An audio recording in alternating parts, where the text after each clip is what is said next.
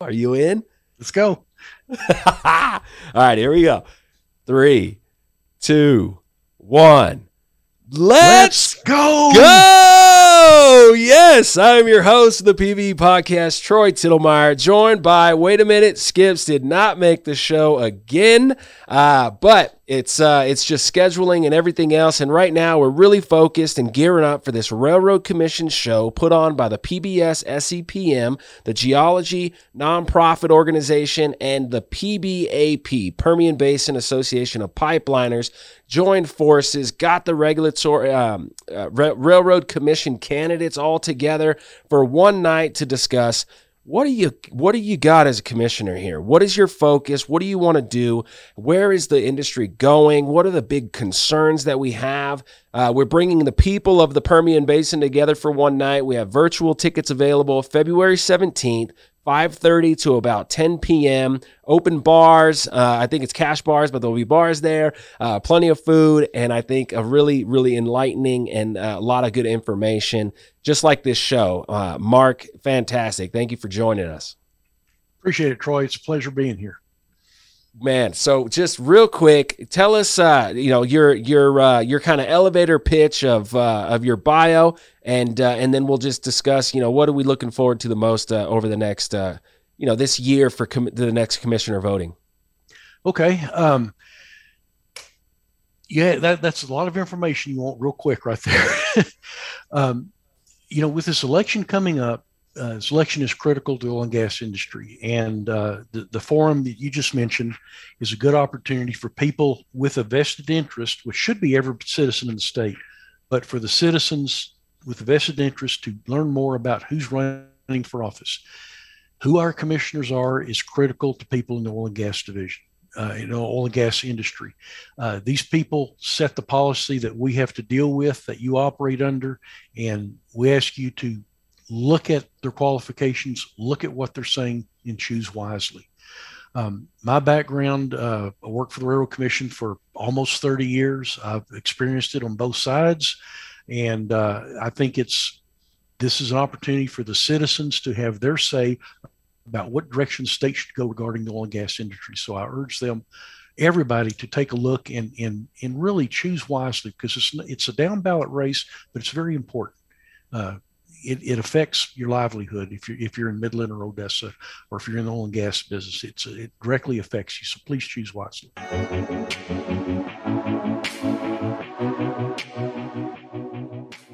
All right, then we are officially starting the conception segment of the PBE podcast with Mr. Mark Hankhouse. Sir, thank you for joining the show. Thank you, Troy. This is where I get to sit back and I just get to enjoy your story. I get to hear, where it all started, how you got into this 26 plus years experience, your resume, how did that all come together? Share your story, please. Okay, I'd be glad to. Start at the beginning. I grew up in Tyler, Texas, East Texas. Being in Midland, I don't have a West Texas accent. In case you can't notice, still got the little East Texas drawl. That's followed me around most of my life. Grew up in Tyler. Went to college at Texas A&M. Majored in petroleum engineering. Got out in 1982. Wow. 1982 was not a very good year for the oil and gas industry, and getting jobs as graduate engineers at that time was really kind of tough. And I had several plant trips and several offers.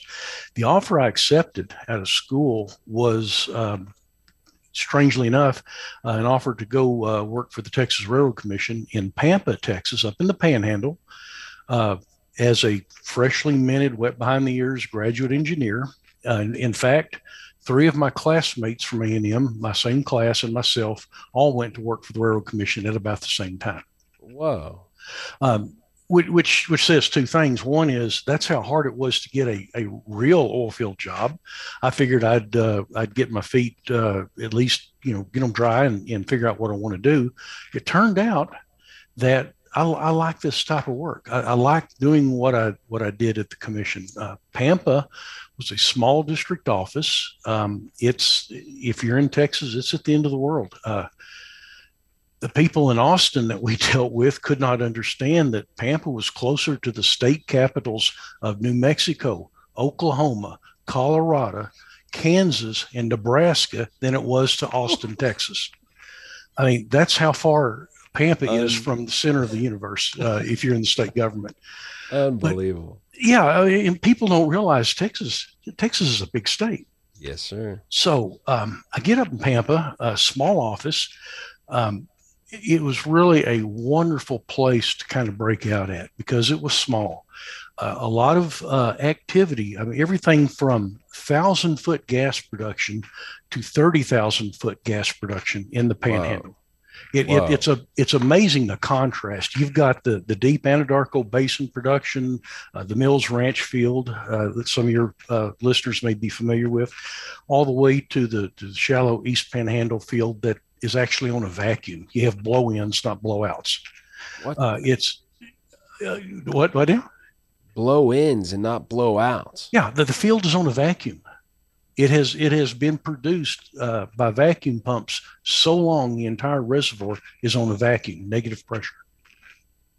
So you don't drill with liquids. You air drill. I mean that's how you do. Not that anybody's drilling that now, but it's overbalanced from the start. I mean, it's a tough environment. Wow. Take me back to 1982, being an undergraduate petroleum engineer. Just thinking back now and what your expectations were for a petroleum engineer graduating, like what was the job you thought you were going to get? I'm just curious. Well, I figured my interest was always in the production engineering aspect. That's what I enjoyed in school. That's what I did best in school. It made more sense. And you're talking about the facility designs, the tanks, the pipelines, how the wellheads are going to go, what kind of pump you're going to put in the bottom hole, like that. That's the production side of the business. Yeah. Completion, production, all of that end of it. You're exactly right. But I found when I got up to Pampa that I really enjoyed the wide variety of things that we did at the Railroad Commission. Everything from helping operators fix problems. If there's a regulatory impact, you have to call the Railroad Commission and get something okayed, whatever. But we had a true partnership with the industry. It wasn't a good cop, bad citizen type arrangement, but we had a partnership. We worked with the operators. I think they respected us. We respected them, and it was a good situation for the most part. And it was really a good situation to learn in. It was a great place to start a career. I know several people that went to work for the commission, started in Pampa, and they all agree going to that place, and it's, like I say, it's isolated, it's desolate up there, but going there was the best thing they ever did career-wise. Wow. because of the breadth of the experience that they could get. What division specifically were you inside of for most of in the beginning of the career? Yeah, in fact, my entire career at the commission, the oil and gas division in field operations. I never worked in the Austin office. I worked in 3 different districts throughout my career. Started in Pampa. And in Pampa, we saw lots of different things, the deep production, the shallow production. Some of your viewers may recall or may have heard of the white oil controversy up in the Panhandle. And that was in the mid-'80s, 85, 86. A operator got a ruling from the commission's attorney back in the late 70s, I believe, that you could take a gas stream, condense the liquid out of it, wow, call that liquid crude oil to make your gas oil ratio, and have a bunch of oil wells producing from a gas reservoir. There was a commission letter issued that allowed operators to do that. And a bunch of the small operators up in the Panhandle did that, and they became known as the White Oil Gang. They set up these their little small gas plants. They're skid mounted, ran a what I assume is a Freon cycle type of a Whoa. cooling device, cool that gas stream down to 20 or 30 degrees below zero, knock the liquids out of it, take that liquid, call it crude oil to classify that well as an oil well. In the Panhandle, you can space an oil well in 10 acres, so you get 64 oil wells per section. Oh. Or one gas well holds 640 acres. So you can see what the financial incentive is as far as upping your production. Whoa. Then to further complicate that, oil rights and gas rights were severed back in the 30s, I think, when natural gas really did not have much of a market back then. It was a few cents per MCF. It was interstate contract. There was some gas sold up into the Northeast back in that time. The rest of it was sent to plants. The gasoline was stripped and it was flared. I mean, the gas had no value. Wow. So the gas rights and oil rights were severed. And those severances carry through to the present, so that the gas well operator with his one gas well that makes 100 or 200 MCF a day and has for 50 years cannot challenge the oil operator who comes in there and puts in 30 or 40 up to 64 oil wells in a section that make that much per well. So-called oil wells. So-called oil wells that make no black oil. That's right. That's right. Wow, that must, and they were called the White Oil Group. What'd you call them? It was the white oil controversy. White oil. Why white oil? What was it? Because of the condensate was water white. It looked like water. Some of that stuff was so light. It was natural gas liquids is what it was. Some of it was so light you could put a 5-gallon bucket in the back of your truck to clean your tools with, drive to the next location, and it will be evaporated when you get there. Wow. This episode is brought to you by Bell Geospace. Bell Geospace has the gravity data that you need in the Permian Basin to see the structures below your reservoir, to see the structures in the reservoir and above. It's all connected. It all has a lot to say and a lot to do with how much oil, brine, or gas you're getting. You need the data to make better wells. You got to contact Julianne Sharples, J Sharples at bellgeo.com, or go to bellgeo.com, check out their data, check out what they're providing in their FTG, full tensor gravity gradiometry. The data is very high resolution. We did an exciting show, episode 91, with Bell Geospace, interpreting some of that data. Contact them today. Drill better wells. Let's go. This episode of PBE Podcast is brought to you by our friends at Geolog. Geolog offers cost-effective, lab-quality, quantitative, real-time formation evaluation and reservoir characterization solutions to improve well placement, production forecasting, and optimizing of completions. They even have a service that can monitor bit wear while drilling. I've actually utilized their services while drilling wells in the Permian Basin, and we were highly impressed with the data acquisition process and the quality of the interpretations. These guys at Geolog are passionate about the data they collect each day at every well site. They've been doing it for 40 years. They are passionate about drill cuttings, passionate about mud gas data, passionate about what the data means and how the data can add value to an asset. They probably collect the most amount of drill cuttings and mud gas data globally each day of any privately owned surface mud logging company. Geolog always employ a consistent quantitative analytical methodology, whether on the well site or back at the lab. So data collected at one well can be compared at another well. We'll be doing a podcast with Dr. Guy Oliver, Geolog's Director of Energy Transition and Data Science, who will be talking more about what Geolog does and diving more into the types of data they collect. That's how volatile that stuff was. But they're calling it crude oil, and the commission let them do it. Finally, the commission held a hearing and essentially outlawed that practice. It said that is not crude oil. You have to produce black crude at a certain ratio to be classified as a legal oil well. And that was a rule that went across the whole state, or was that a field rule? How did that work? It was a field rule. It was applicable to the Panhandle field. Okay. And what the commission ordered was that the district office had to test personally test every well that was hooked up to a white oil unit. And I think there were 800 or 900 of these wells. So for most of the summer of 1985, we had a bunch of field men that became well testing experts. Wow. That's what they did. 12 hours a day, 7 days a week. All hands on deck. But we got it done. Wow. And most of those wells, of course, would not pass the test. They were shut in, they were sealed, and they ended up getting plugged or abandoned. Wow. Do you remember if those wells had a drastic impact on the production of the original guys? Oh, yeah. Oh, yeah. Wow. The Panhandle Field's pressure at discovery was 400 PSI, give or take. It's about 3,000 feet deep and about 400 PSI gas pressure at the surface.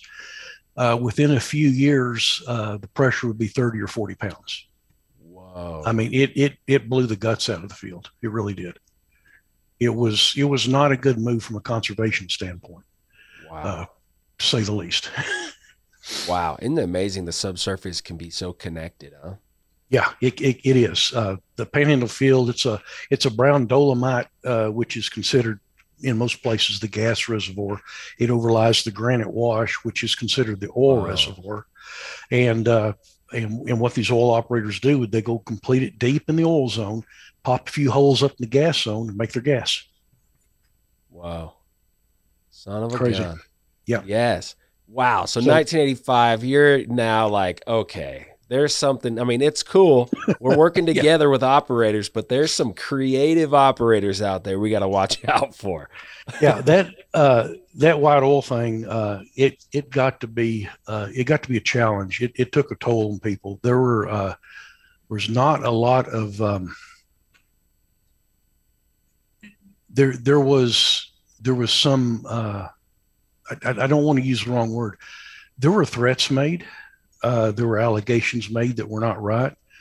We had one field man in particular, a good friend of mine, that rumors were started that he was running around on his wife just to cause him trouble because he was carrying out the rules. There were several operators that would on these tests would take the opportunity to pull out their AR to see if you want to shoot it, things like that, which is kind of an implied threat. Wow. There were phone calls made, anonymous phone calls making threats, stuff like that. We were impacting people's livelihood, and they were not following the rules. So, they got what they deserved as far as I'm concerned. Wow.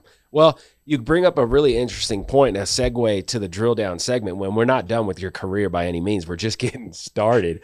But what I was thinking was, that's kind of like a micro event to the big event in the very beginning, it sounds like, for the Railroad Commission. We had this kind of oil glut or this, this greed of just produce everything everywhere and just go, and it was just killing the price, right? And you're going, whoa, guys, we need to regulate this stuff. And the railroad, that's, and so when someone comes up and goes, I got this new idea, and they go to an investor, and the investor's going, yeah, I'll give you $100 million, go do this. It sounds like it's going to work.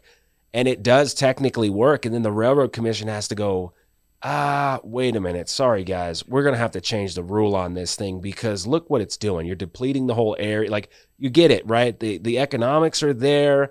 The people are doing their best and it's successful, but it's technically not right. And the Railroad Commission had to step in, and bang, you get all those responses, that very real world situation there. You're right. The commission has a couple really chief roles. One is to protect the environment. One is to protect correlative rights, which is a lot of people don't understand what correlative rights is, but correlative rights is your right to drill a well, not your right to not be drained. There's a difference. And then the commission also has the right to conserve resources. The white oil whole controversy was not a conservation method by any stretch. It was very wasteful. It was, and we'll talk about some of the history of the commission in a little bit, I think. But the commission has always tried to be very conservative minded of the resources. Now, they're doing a much better job now than they used to. Back in the 20s and the 30s, when natural gas really had no value, it was stripped and flared. And that was perfectly legal because it had no value. But as natural gas gained market share and it became worth something, the flaring became a rule was passed to make flaring without good cause illegal, and it still is today. So, I mean, we'll talk about some of that in a minute, I think. Yeah, absolutely. Okay, so it's 1985 or 1986. Yep. I was born in 86. Just to give you a perspective on that. Well, babe in the woods. And you know what else? What else was going on in the 80s was that big that bank situation over in Oklahoma, right? There was this. Penn Square. Penn Square. What year was that? Was that 86? That was in the 80s. The oil price in 1986 dropped down into the single digits, and industry came to an almost abrupt halt. There was no drilling, there was no workover, there was no maintenance. People, if you had a well that made oil, you kept it online, and when it went off, you kept it off. It was very tough. And if you look at the big global picture, Ronald Reagan, he was president. He had kind of cut what, in my opinion, a side deal with the Saudis. They oversaturated the market. The oil price crashed, which basically bankrupted the Soviet Union. 4 years later, the Soviet Union dissolves, and that's why. So the failure of the Soviet Union in 1990 is really on the backs of the oil and gas men and women in this country. Whoa. Wow. A lot of people don't understand that impact, but the sacrifice the oil and gas producers made in the 80s was to essentially eliminate the Soviet Union from being a threat to the United States, and they were successful. Wow. Unknowingly, though, is what you're saying. Unknowingly. Nobody knew it at the time. Nobody knew it. But I think it was intentional, and I think it was directed for that purpose. I think it was our government, along with a few other governments, probably doing it, and they were successful. Wow.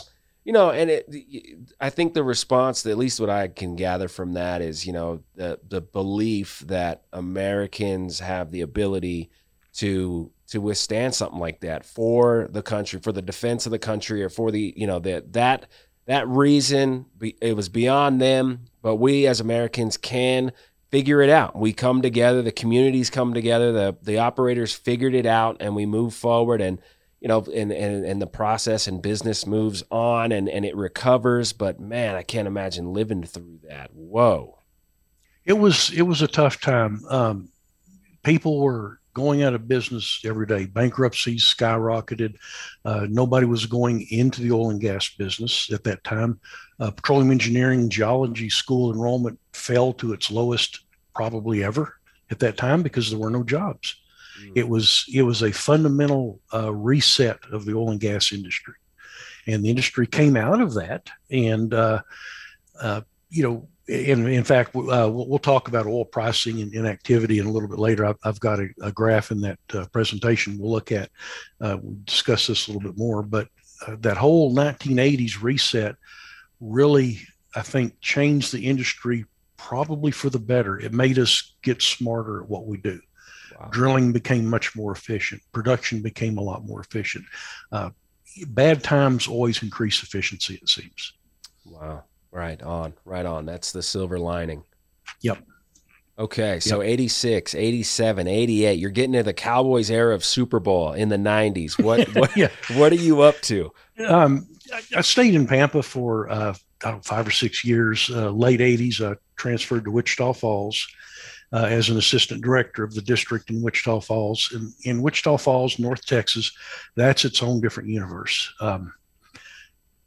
There's a saying up there that an operator, a net profit in a year is stealing more from your neighbor than your neighbor stole from you. It is the wild, wild west up there. At the time it was shallow operators, all mom and pop type operators. There were no majors left in Wichita Falls when I was there. It was strictly small local independents, and it was the wild, wild west. It's the best way to put it. Wow. I enjoyed what I did up there. we had an event. I probably should not mention any names. This has been 30 years, but I shouldn't mention any names. We had an event where we found that an employee of the commission was working a deal with a well plugger and making a little income on the side. And he was in charge of some contracts the state was issuing. And we actually performed investigation on him, had him terminated, had felony charges filed against him for several things, and did a little house cleaning up there. I mean, so we've got. Sorry to cut you off. The Wichita office is Fort Worth Basin, East Texas Basin. Is that the region? It's northern Fort Worth Basin in the Hardeman Basin. It runs from Childress to Gainesville along the Red River. Wow. One or two counties deep. Childress, Vernon, Graham, Gainesville, Sherman Denison area, Denton is all in the Wichita Falls district. Okay. It's a relatively small district in terms of real estate, but it's got a very large well count, shallow wells mostly. It's the earliest production was around Electra, started in I think 1911. Wow. So it old stuff, old production, old stripper cool. stuff. Yeah. So you start as a petroleum engineer, coming straight into the Department of the Oil and Gas Division up in Pampa. You transfer. You said you were an assistant director now. How does that ladder shuffle go when you started to assistant director? What is that like? Well, yeah, each district, the hierarchy in each district is you've got the field staff and the technical staff. They report up through the assistant director. The assistant director reports to the district director. District director oversees all the operations of the district, clerical, technical, and field, and reports to field operations in Austin. So I went from a staff engineer level in Pampa and to an assistant director position, which put the technical and field staff under my supervision. Yeah. Okay. And reported up to the district director in Wichita Falls, who was a career guy from Wichita that had been there for a number of years. A great guy named Fred McNeil. Wow. He was really he was a local guy, and he was loved by everybody. He finally passed away about it's probably been 15, 20 years ago. Wow. But a really fine gentleman. Wow. Okay. So you're in Wichita. You got field engineers. You got the technical engineers on staff. They're communicating. They're kind of managing what's really going on out there. The boots on the ground. And you're reporting to you. You're kind of supervising that situation. You clean up reports and you hand it off to the director. And then that information keeps going. And you're collecting data every day, every month. You guys are collecting operating data. These operators have to mail this stuff into you guys. You're reading these letters. You're writing. Yeah, I mean, whoa. Of course, but back then, it's not like it is now. Everything was handled hard copy. The districts got our first fax machine when I was in Wichita Falls. In the late 80s. And boy, that's we're cooking with gas now, let me tell you. that's how backwards. Yeah. That's how backwards things can be. And something will surprise you is even to this day, the commission still operates off of an old mainframe computing system that, if I understand it right, was written back in the 70s using, COBOL or Fortran. And it's still being used. It's still in place. They're trying to modernize, but it's still there. So, wow, that is cool. So that's an interesting role. So you at this point, you're several years in. You've changed locations. You really see yourself being at the Railroad Commission long term. At this point, you really see a career there. At this point, I did. I mean, I think I was in a lot of ways being fast-tracked. I had a couple gentlemen in field operations in Austin, one named Bill Hall, one named Rex King. And these guys were These guys were field guys when the Railroad Commission first started having field guys in the late 50s and early 60s. Whoa. And so they were older, and they were operating the field operations section. They were non-degreed. They worked their way up. That's back when you could learn and go through the school of hard knocks and get somewhere. And they did. They were my mentors for most of my career at the commission. If I had a situation that I did not understand or that perplexed me, I could pick up the phone and call Bill or call Rex anytime, They'd love day it. or night, and they would get me there. Bill Hall passed away probably about 20 years ago. Rex King, I think, is still with us. I think his health is not quite so good, but if I understand right, Rex, I think, is still with us. But he's obviously been retired for 20 plus years. Yeah. Wow. Okay, so we're well into the 90s now. Assistant director. How does your career kind of go and get us into the meat of your career and the Railroad Commission? Yep. And, yeah. Yeah. So I'm in Wichita Falls, and I got a call from actually Rex called me, said, "Do you want to move to Midland?" Midland? Why Midland? We need a director at the Midland office. And the Midland office was the biggest Railroad Commission office by far, wow. the largest one in the state. And it turned out they had a personnel change here. And he said, why don't you come down and let's talk to you about it. So I went down there and I got the job and showed up in Midland as district director. That was in 1990. And I got to hire an assistant director. Actually, the director and the assistant director both turned over about the same time. And I got to hire a gentleman as my assistant director, probably one of my best friends, a gentleman named Charlie Ross, who's at Chevron now. Wow. Charlie was working for the commission. He worked in Austin, Corpus. He was trying to do something with his career and agreed to come out and be the assistant director in Midland. And we both started in the summer of 1990. And that had to be pretty cool. Yeah, we had a challenge. The office was a mess. The people that were running things that had left probably left for good reason. There was not a lot of management and control, not a lot of quality control, not a lot of support to the staff. And Charlie and I came in there, and in a matter of months to a year, we turned that office around. And by the time Charlie left as my assistant, he went from being my assistant to my boss, by the way, which was, we had a great working relationship. Yeah, it's totally cool. Yeah. I mean, I loved it. That's why I stayed there as long as I did, because I had him kind of, raking the leaves for me. So, but we got that office cleaned up, got the performance on board, hired some good people, had a great field staff, great technical staff. And in a matter of a short period of time, we were soon recognized, the Kilgore office and the Midland District office were recognized as the two best offices in the state. And it's all because of the support and the people you have. You give the people the support they need to do their job. They understand what their job is, and their performance will shine. And it worked marvelously. We had a great time running that office, doing some good things. We did so well that in 1994, the commission decided to close the Lubbock office and roll the Lubbock district into Midland. So Midland became known. Midland was District 8. Lubbock was 8A.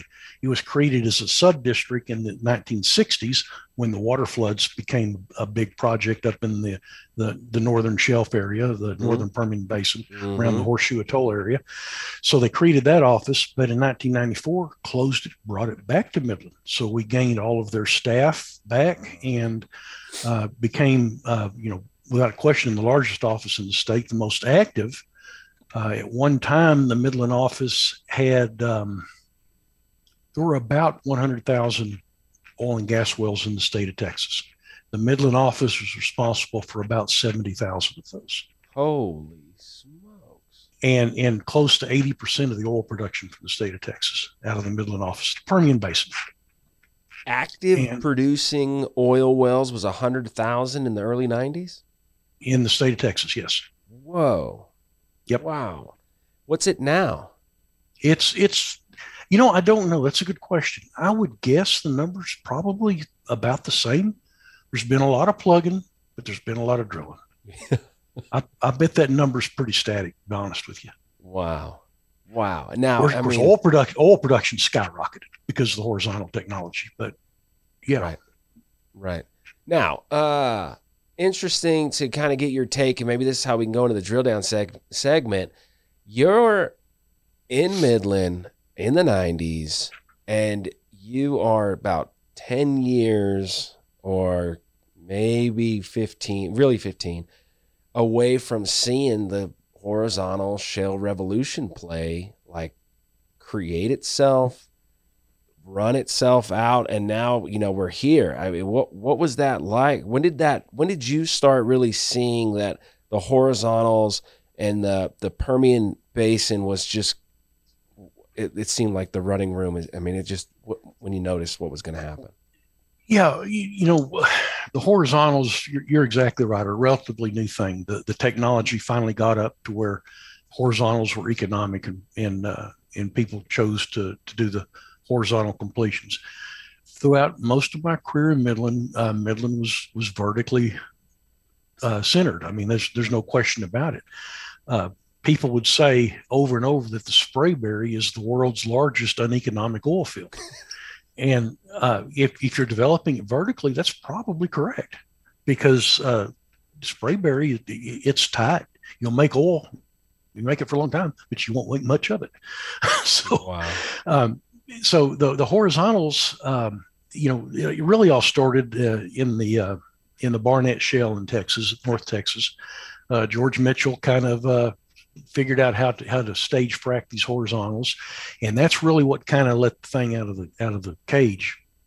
And then the horizontal technology, the Barnett Shale was just booming, and the Eagle Ford, and then people come out here to the Permian and start experimenting with it and learn that, yeah, the technology does work. When you've got a tight reservoir, you expose that much to the well, you expose that much to your hydraulic fracturing, and you're going to make some oil. I mean, and it has been very successful. Now, the economics, as some have found, are probably not as good as they would like them to be. There's some of the Northwest Permian play in Lee and Eddy County, New Mexico. The economics are probably better than anything in Texas. It's that prolific. But the horizontal technology has given the entire Permian Basin a new lease on life when it comes to oil and gas production. If you look at the production, the numbers have doubled and tripled, and there's no end to it in sight. What's interesting at the same time, as the technology has improved, the Railroad Commission has had to modify its rules to fit that. The commission's first rule that allowed horizontal drilling was back in, I think it was about 1990. I don't have that in front of me. I think it was 1990, Rule 86, and it was really oriented towards the short lateral or multilateral horizontal drilling that was kind of done at the time, 1 to 500 foot horizontals. And that was technology then. Wow. But it made those legal. It basically said your horizontal well, any point on that horizontal has to be a legal well for it to be legal, and that's how it was treated. And then when the long laterals got up, 3 mile laterals are not uncommon now. Unbelievable. Which is unbelievable. First it's the half mile, then the 1 mile, then the mile and a half, and now 3 miles are relatively common. But as the horizontal drilling got better and better and longer reach, the commissions had to change several of the rules. And Sprayberry was the first that changed, that allowed, for instance, wells to cross lease lines. Now, the rule doesn't really let that happen, but the rule doesn't prohibit it. And there has not been a court case that said it's not legal, but horizontal wells can cross lease lines if you declare it's an allocation or what they call a PSA, production sharing agreement well. In other words, you're treating every tract as if it was its own, and you're treating your wellbore that crosses that tract as if it was a separate well, and you're having to allocate production to those tracts and to those owners. Whoa. So I got 20% in this tract of the wellbore. I got 30% of the wellbore in this tract, and I got 40%. And each of those tracts are getting paid out 20% of the production, 30% of the... Yep. And how you do it is really up to the operator. There's some business risk in this, obviously. A lot of people, some will consider this pooling when a lease does not allow pooling. It's not pooling. It's an allocation well. You're not pooling that track. You are co-producing it with another track. It's not pooled. There is no shared ownership among those tracks. It is separate ownership.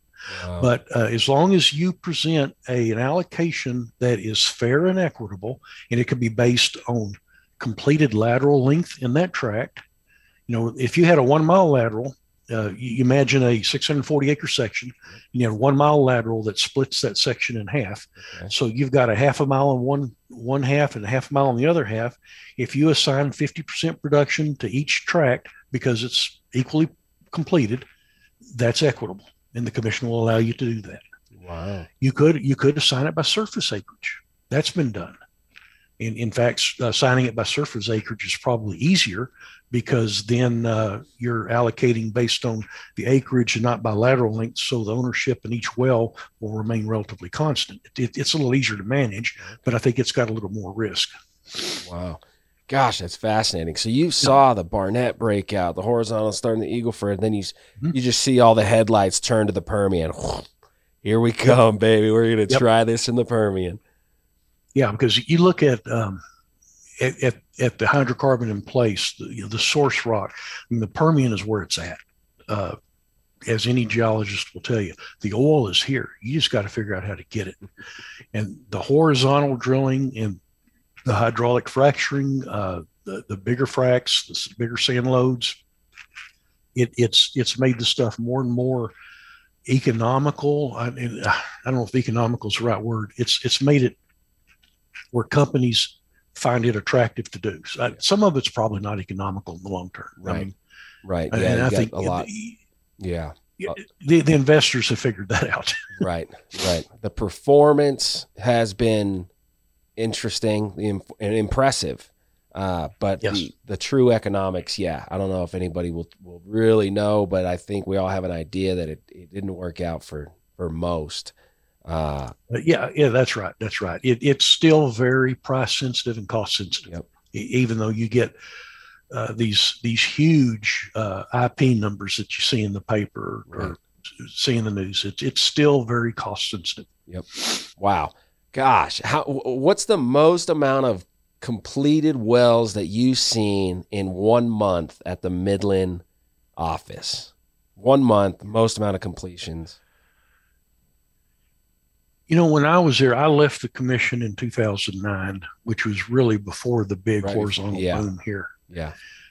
In fact, I left the commission in 2009 to go work for Exco Resources in Dallas, and Exco was a Haynesville and Marcellus driller they were all into the horizontal play, and this kind of looked like something interesting I ought to try to do. And I spent about 4 years at Exco, worked Texas, Louisiana, and Pennsylvania for those guys, and had a great time. Some wonderful people at Exco. Some of the best people I've ever worked with anywhere at Exco. And what turned out bad for Exco was they were really gas centric. They were a gas company, and the world did not love gas companies back then. I mean, the gas pricing was really not good. The horizontal drilling was still very expensive. It was early in the learning curve on the horizontal work. Exco did as good as anybody. I mean, 30 million, 35 million IPs in the Haynesville were not uncommon.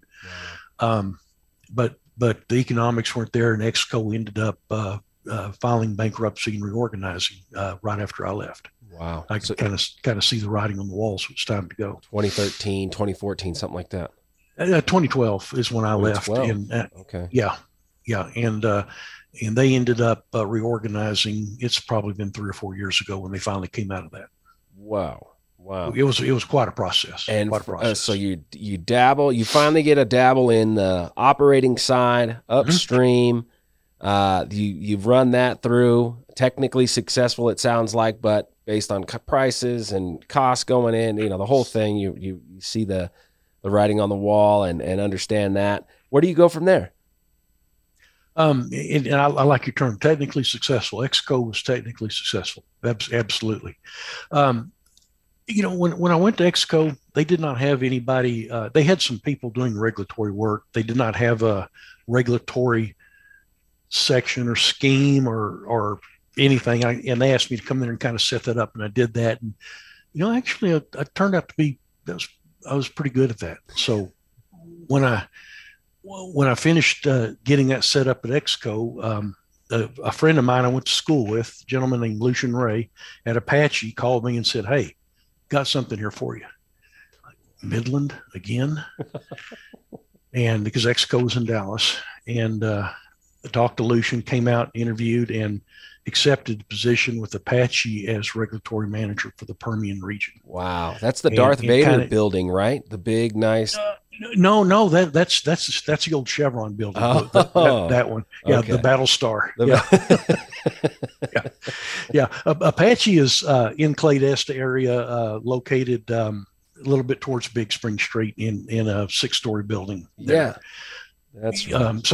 So I came to Apache and kind of had the same opportunity. They did not have anybody leading the regulatory group, did not have any representation with any of the legislative regulatory groups, things like that. Came in, was able to hire some good people, set it up, and got it working. Did the same thing. And, here at the Permian region, we're responsible for most of West Texas and New Mexico. Had a lot to do. Thousands of wells. Apache was a busy operator. At one point had 15 or 18 rigs running. There was a lot going on, and we had a good time doing it. And then when the COVID stuff started and prices started sliding and Apache decided to reorg, everybody that had the right formula in terms of age and years of service got an offer to go. And that was kind of an offer I couldn't refuse. So wow. I took that and went into business for myself at that time. Consulting now, expanding your regulatory knowledge, contacts, resources, understanding across any state, or you just focus primarily on Texas? Focused on Texas, but Texas and New Mexico. New Mexico is a tough state to work in. It's state and it's federal. There's some private ownership of minerals there, but you deal with the state and you deal with the federal government. So you have two regulatory schemes that compete in New Mexico. If you're drilling a federal well, you permit that well with the federal government, with the Bureau of Land Management, not with the state. But you're obligated to file certain reports and production reports with the state. With the state, that's right. But the permitting and the rules. Permitting is federal.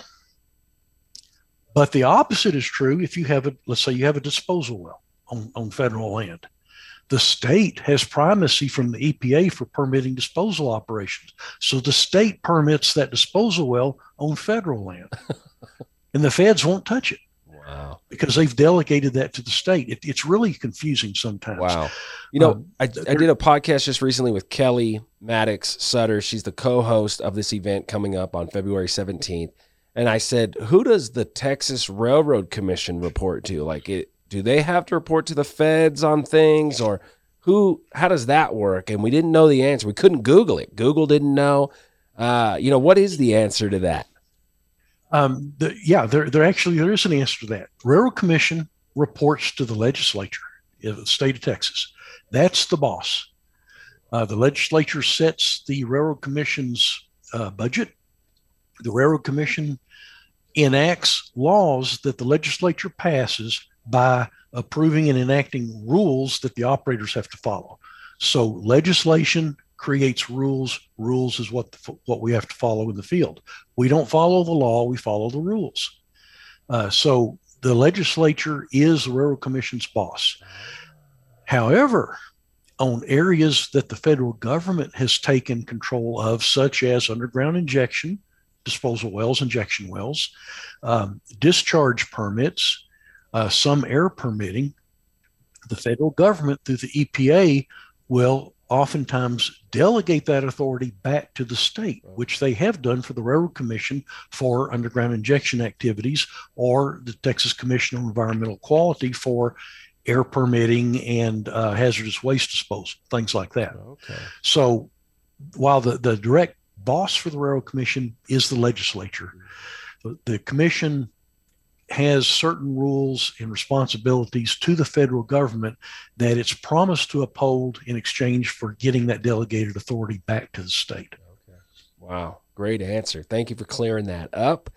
Okay. We have made it. We have made it to the drill down segment of the PBE podcast. Do you want to take a quick break? You need water? You need anything?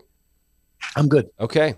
Okay, so setting the stage again for the drill down segment specifically, we are heading into Midland, Texas next week for a night with the candidates that are running for commissioner for one of the seats of the Railroad Commission. And I will get into the details of that in this presentation. So One of the things that I wanted to do was, what's the history of the Railroad Commission? Definitely. But the inner workings of it, how do you convey information in the Railroad Commission? How are operators or academia, teaching the Railroad Commission new ideas and new technology that's coming? And the Railroad Commission, thinks about that and creates rules around that. The inner workings of the Railroad Commission, I thought would be such an interesting insight for everybody to just kind of listen to before we listen to a commissioner candidate tell us what they think is, so important and why we should be voting for them at such a vital time in the Texas Railroad Commission candidacy. So the floor is yours. Okay. All right. Well, first of all, we got to kind of discuss my history, my career. When I left Apache, I set up this is a one-horse show. It's Permian Regulatory Solutions. It's me. And what I've done is I've taken what I've learned over a 30-something year career and positioned myself to help operators negotiate, navigate, and comply with the rules and the regulations. This kind of puts me in a unique position because there's not a lot of people with my background. There's not a lot of people that are degreed engineers that have done what I've done. So I'm able to kind of help them on both the technical side and sometimes the political side. This has been what I've done since I started this. This Permian Regulatory is something that I started in April of 2020, about the time the COVID stuff started. A lot of people say it's a stupid time to start a business, but for me, it was the perfect time. I mean, because I just left Apache and I knew I wasn't ready to sit down and retire yet. I'm not old enough to retire. So I decided to do this, be my own boss and be able to answer to myself. And so far it's been great. I've enjoyed it. I've been able to help a lot of people accomplish a lot of things they didn't think they could get done. Wow. And I've got, I've worked with 40 or 45 different companies over the last couple of years. Some of them more than others, some of them single tasks, single problems to solve, and some of them on a more of a recurring basis, almost as not an in-house, but an out-house consultant, as it were. I've really enjoyed this. I've been able to help some people do some things, stay in touch with some great people, good people out there. And this has been something I've really enjoyed. Oh, it's awesome. It's great to hear that. And I think it's encouraging to hear that. I think a lot of people took a step out and kind of tried to maybe do something on their own. And it's always nice to hear someone's, story as they're winning and it's working out. So I applaud that and very admirable. Is this picture taken actually in Midland, Texas, looking west? That picture is a picture that was taken in the Delaware Basin west of Midland. Wow. Right on. Yes. Right on. Okay. Okay. So you ask a good question. What does the Railroad Commission do? Why do we do it? And why is it important? Why do we even need to worry about who runs and who gets elected? And the Railroad Commission is a very important organization. This is a great picture. It took this, I think I was hanging out the window on the Southwest flight into Midland, and right in the center of that picture is Garden City, Glasscock County. Right there, that is Garden City.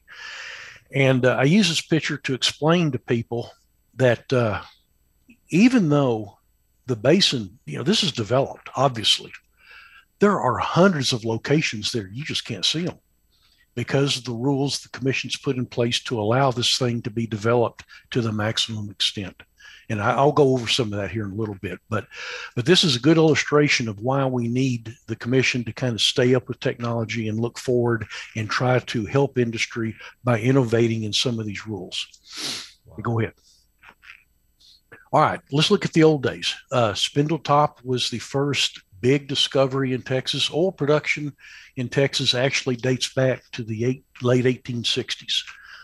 Near Melrose, Nacogdoches, Texas, and East Texas, there was early oil production. It was not really commercial. It was kind of, I think, a nuisance, probably somebody trying to drill a water well, and they struck oil. So they got didn't get what they wanted.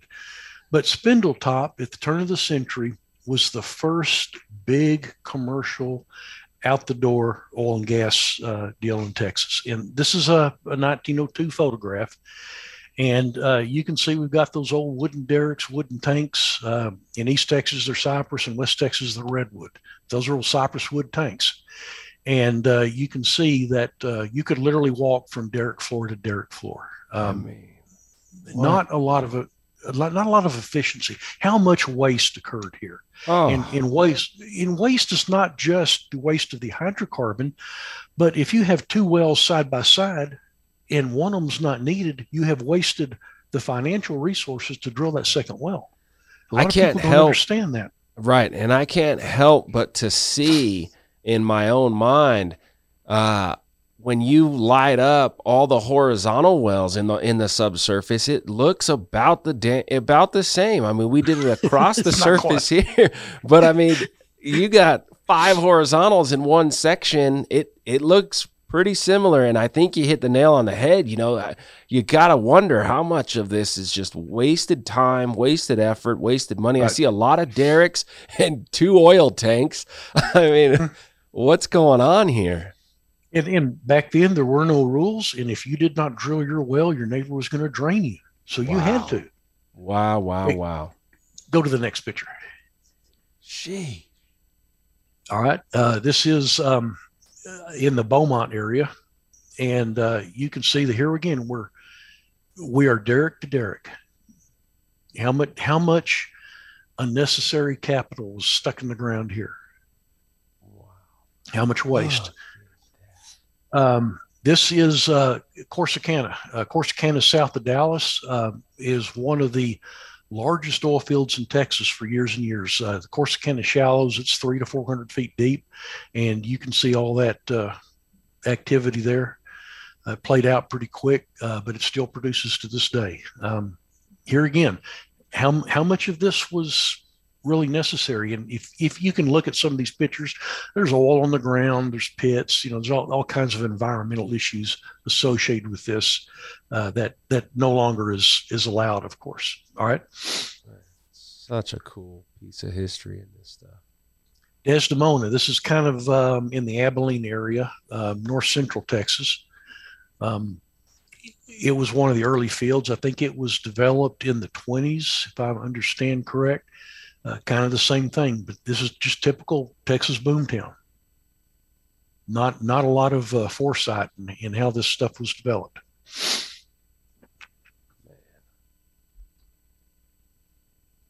And then the big one, Kilgore, the East Texas oil field. East Texas oil field at discovery in 1930 was, I think, advertised as being the largest oil field in the world, and probably was until the Saudis and some of the Middle Eastern countries developed their resources.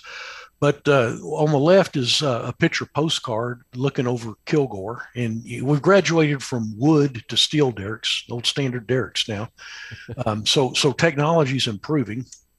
And the picture on the right shows wells being drilled in a churchyard. I mean, there is There is absolutely no regulation, no rules to what's drilled where and how. And Kilgore is a good example. They still have some derricks standing downtown Kilgore. They call the $1 Million Mile. It's a bunch of derricks stood together, and that's how the wells were drilled. Wow. Literally, feet apart. Like, Pastor, I don't have cash for the pan this weekend, but I can drill a well in the backyard of this building for you. Now, hopefully, the church got some royalties off that. I don't know. Wow. Incredible. Okay. Okay. So these are just a few shots showing that, we had to do something. The state had to do something. That was not a sustainable development mechanism in terms of conservation, resource management, and pricing also. The oil markets were flooded. Oil prices, it was cheaper to buy oil than it was to buy fresh water in some places. It was, the market was upside down. So in 1930, the state gave the Railroad Commission authority to establish spacing rules, allowables, and the authority to prohibit the waste of oil and gas. So that's when the Railroad Commission became involved in the waste aspect of what our industry does. Wow. It's reminding me a little bit about, it's kind of like the original ESG. It gives me a feel that, government stepped in, you got social aspect to this, and you got the environmental, and, something needed to happen, and we need to create some more regulatory, some more rules, some more precision in what's going on here. There's so much waste, and it's so obvious, that needed to happen. That's what, this to me is kind of like the original ESG movement. Yeah, it almost was, and there were several drivers for it, and I think the price of oil was the big driver. To be honest with you, The price of oil was so low it was not sustainable. One question that people ask, and it's really a good question, is Railroad Commission. Doesn't the Railroad Commission regulate railroads? Why does the Railroad Commission regulate oil and gas? And that's a very good question that actually has an explanation as part of history. The Railroad Commission was established in 1891 when railroads ruled the state of Texas. If you went anywhere in the state, you took the train. If you shipped your goods to market, they went on the train. There were no highways. There were no trucks. There were no cars. The train was the transportation method. Because of that, trains in one line would typically serve one community or one route. So you had monopolistic pricing came into play over getting goods or passengers from one area to another. The Railroad Commission was established to regulate the intrastate railroads in terms of pricing and tariffs, etc. Railroad Commission was established, and it had 3 commissioners and 2 or 3 employees, and everything's great. And that's what they did. So the Railroad Commission was then given pipelines when pipelines became the new technology back in the teens. Well, they already regulate trains and transportation. This is just another method of transportation. So they gave them pipelines. Legislature gave the commission oil and gas regulation in the 20s because the commission regulated pipelines already because they regulated transportation. So the commission's mission really flipped from transportation to oil and gas starting back in I think 1917 it was. Okay, so Railroad Commission had the authority from the legislature to institute proration. And proration is setting an allowable that allows a well to produce its share of the demand, however demand is calculated. And what I've got here is actually a copy of a special order dated July of 31, whereas the Railroad Commission has acknowledged that it appears great waste of oil and gas is taking place, and they're hereby restricting production in Kilgore. And that was kind of like starting a war, if you know what I mean. Wow. And so the war started. Go to the next slide. And there's the National Guard coming out to take care of things. Wow. Governor Sterling actually had to call out the National Guard and declare martial law on the East Texas field. It was that bad. People would not shut their production in. People were drilling wells without authority, without regard to the new spacing requirements. The National Guard had to come out and forcibly shut wells in. And I've actually got some pictures of National Guardsmen shutting and chaining locked wells. It was probably not a very good time back in the oil field back then. Oh. But this established and confirmed the Railroad Commission's ability to institute proration. Now, what that did, it immediately brought the price of oil up because you're not overproducing. And oil went from 5 or 10 cents a barrel to about $3 a barrel, which is where it sat from the 1930s until 1973. Holy smokes. So otherwise it would have sat there in the cents, the tens of cents or something. It could have, until people got broke and wells didn't produce, then the price would go up and you'd get this crazy up and down motion in pricing, kind of like you see now in a way. Wow. Yep. Yeah. Wow. I had to forcefully shut in producing wells. So the National Guard had to institute martial law to shut these wells in. Wow. And so here's what happened.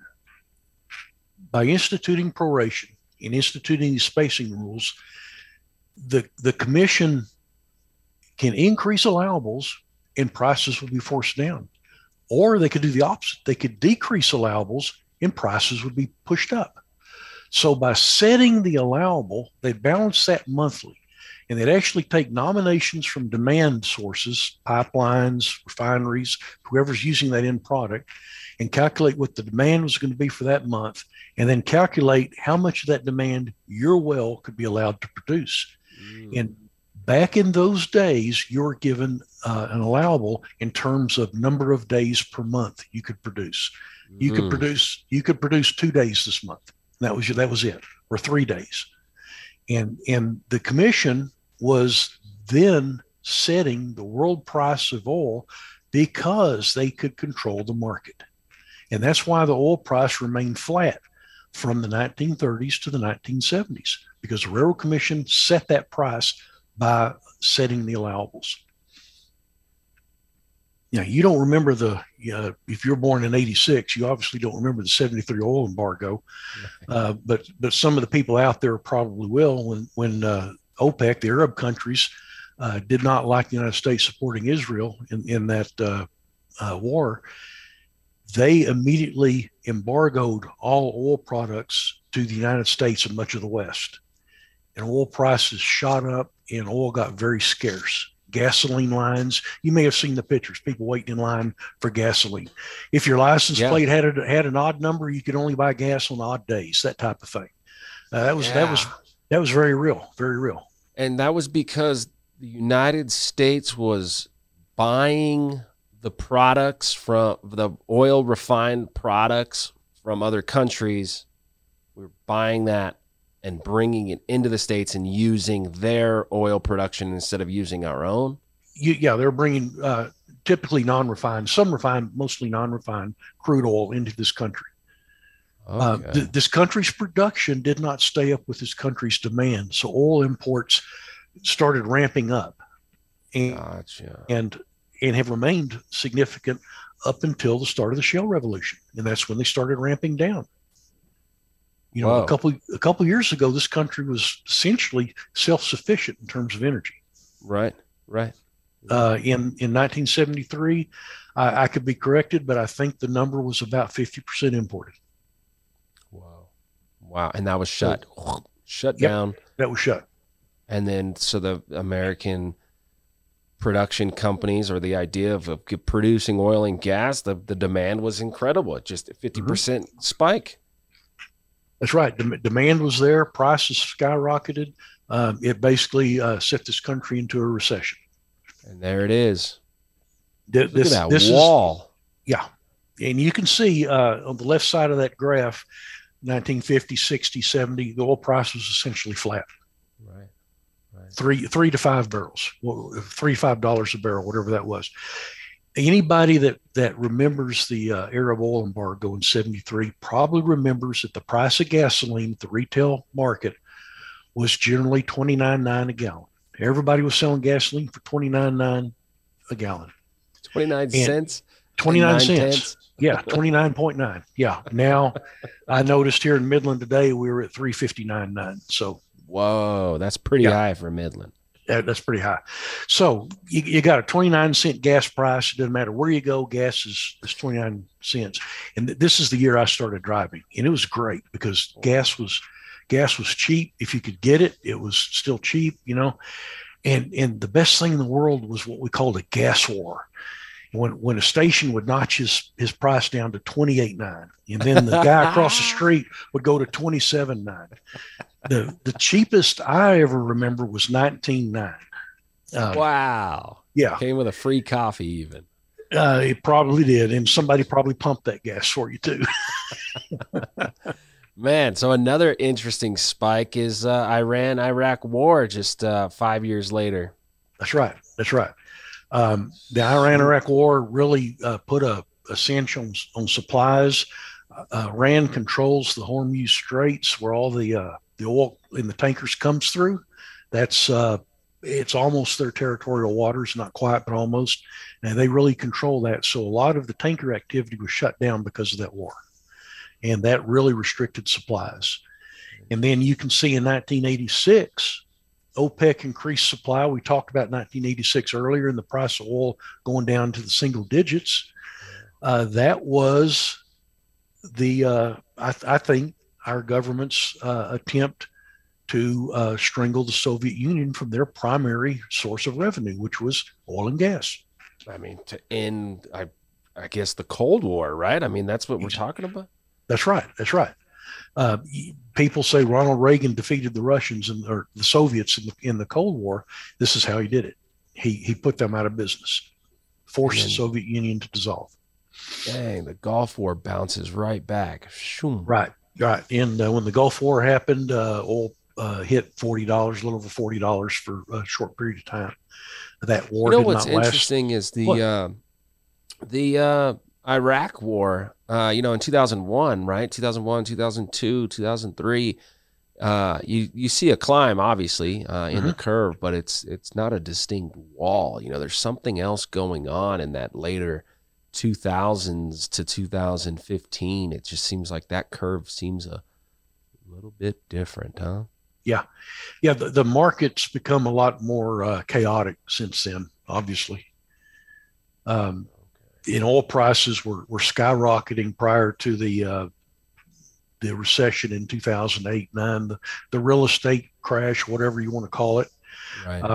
And that killed demand, which dropped the price again. And industry really suffered during that also. Eesh. Yeah, what a fall. Yeah, and then you can see starting in about 2010 and what we call the shale revolution, you can see pricing really started dropping because supplies were increasing dramatically. Yeah. The horizontal revolution, the shale technology is really responsible for production coming up, which has caused the prices to drop. Would you say the Railroad Commission, if you had to put up another curve on this, and you would put maybe like employees or certainly activity, I guess, office activity would mirror this curve pretty real time, or what's your correlation to the Railroad Commission's history and the price per barrel? You can take a rig count curve and put on this, and they'll track amazingly well. And the commission's business, the new business, drilling wells, things like that, will go up and down following the rig count. What a lot of people don't understand is that when times are bad is when the commission's workload tends to go up, because people are not being responsible for their production. They're not plugging their wells.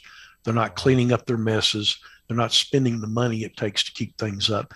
And that's when people start noticing problems, complaints go up, environmental issues start increasing, and it becomes difficult to get people to follow the rules, as it were. Wow. What a wild time. We all remember the negative day. I'm guessing this is just kind of spot price. That doesn't even show the negativity that happened in March of that year, March or April. Man. And what's interesting, go to the next slide if you would. I'm sorry. I thought I had an expanded view of that curve. I may have not have put it in there, but okay, there you go. In that period of time where the price sunk in March and April of 2020, Yeah. talks of proration began again.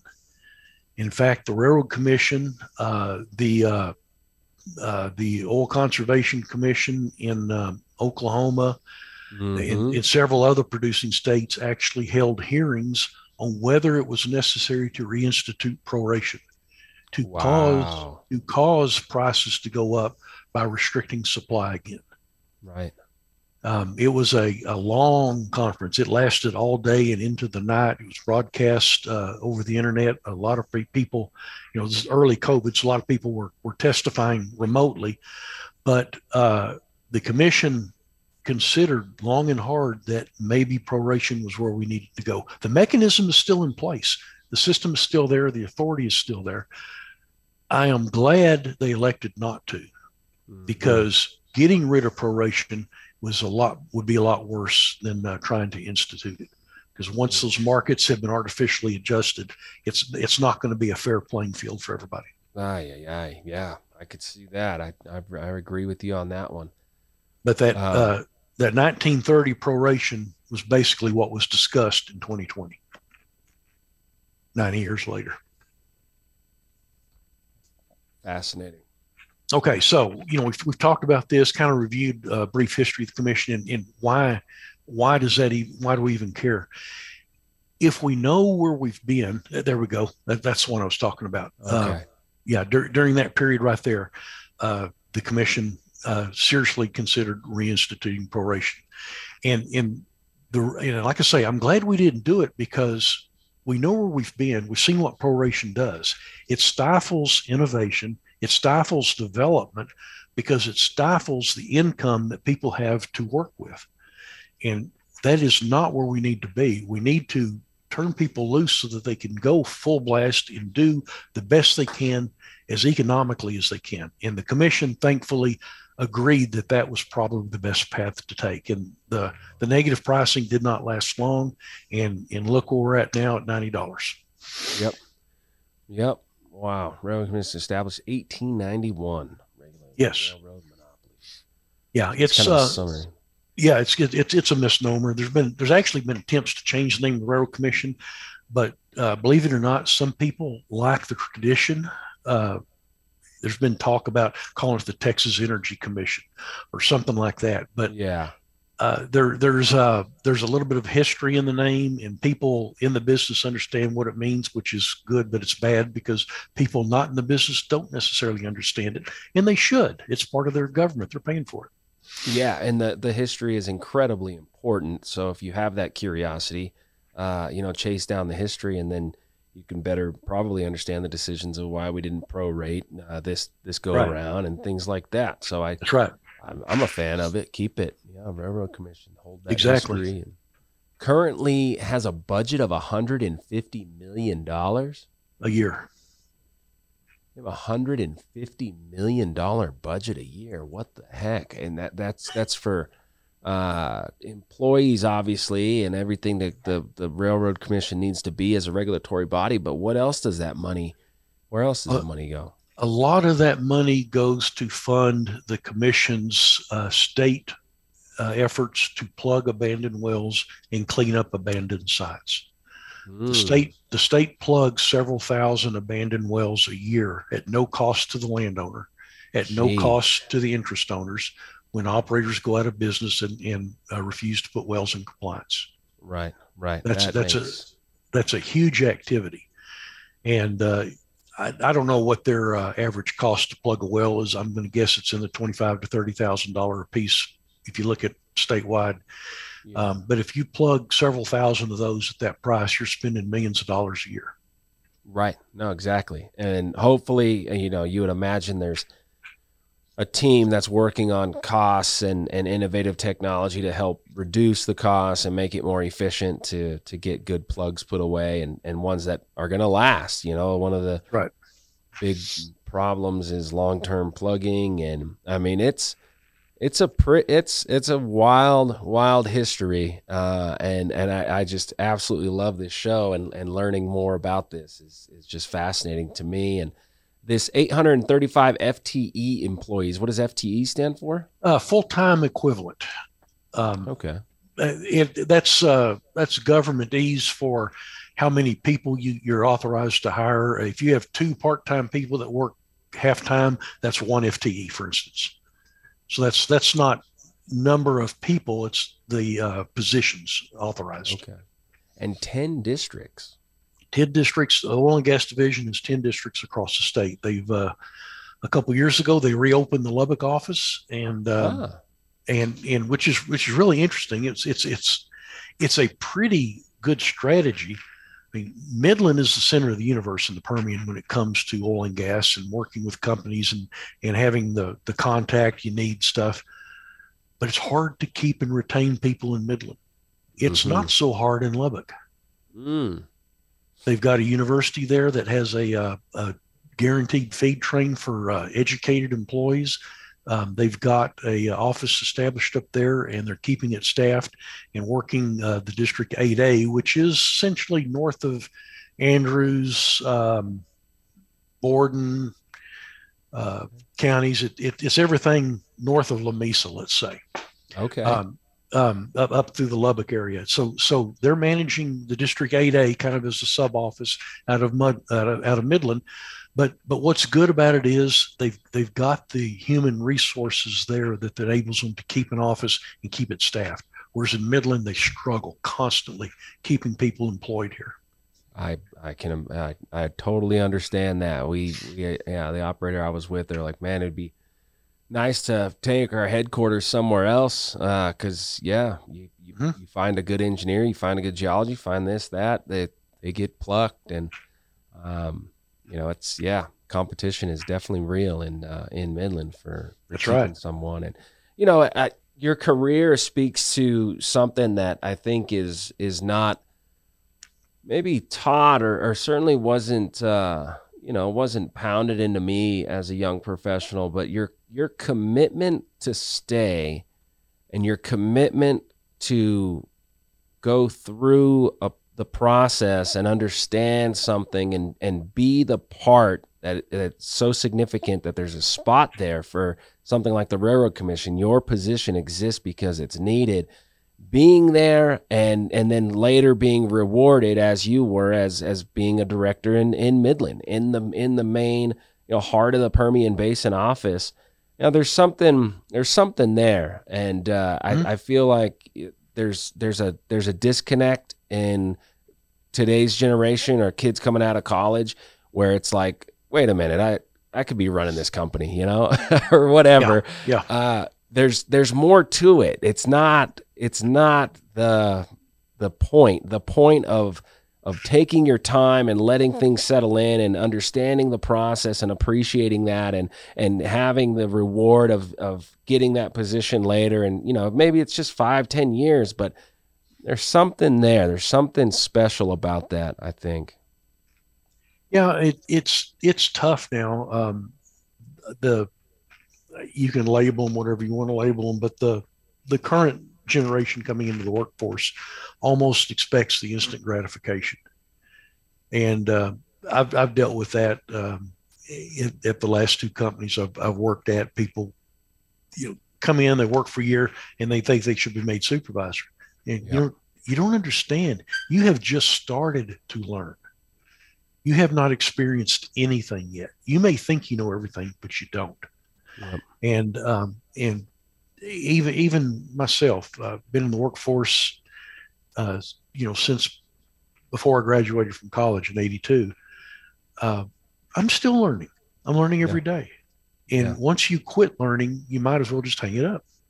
Yeah, and there's a difference, I think, between the instant gratification and wanting to make a difference. If your passion is you want to make a difference and you're not being utilized enough, you don't have enough responsibilities, you want to do more, all that stuff, that's great. Feed them and talk to them and make them understand what their importance and what they're doing and the impact they're making in the position that they're in. And you touched on that as a that's what it took to make a good Midland office. It needed some structure. It needed some guidance. It needed, some drive. And then you put the people in those seats and they love it. They love their job. They come to it every day. They shine. There's just a disconnect, I think, a little bit there. And, the generation knows that money is not what is going to give them happiness. They understand that.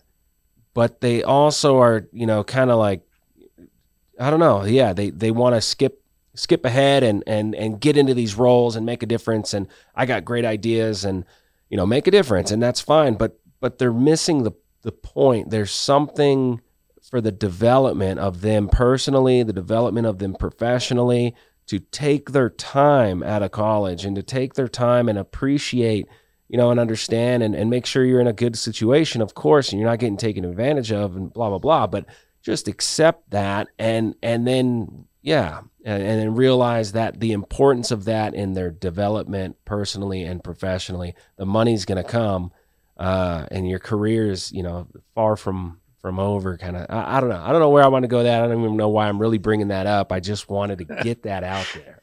But you're exactly right. Money is not everything. You're not going to get rich working for the commission. I mean, it's a state job. Come on. But there is some fulfillment. You get there doing the right thing, helping people do it, and really in what can be tough situations, getting the best out of people. And when I was there, my management theory was you tell people what their job is, you support them, but you give them enough rope to hang themselves with. You let them go as far as they can on their own. And when they get to the end of that rope, that's when you're there to help them and guide them. And I got the best performance out of everybody by treating them the way I'd want to be treated, which is the way I like to be treated. Let me do what I can do. Get out of the way and let me do what I can do.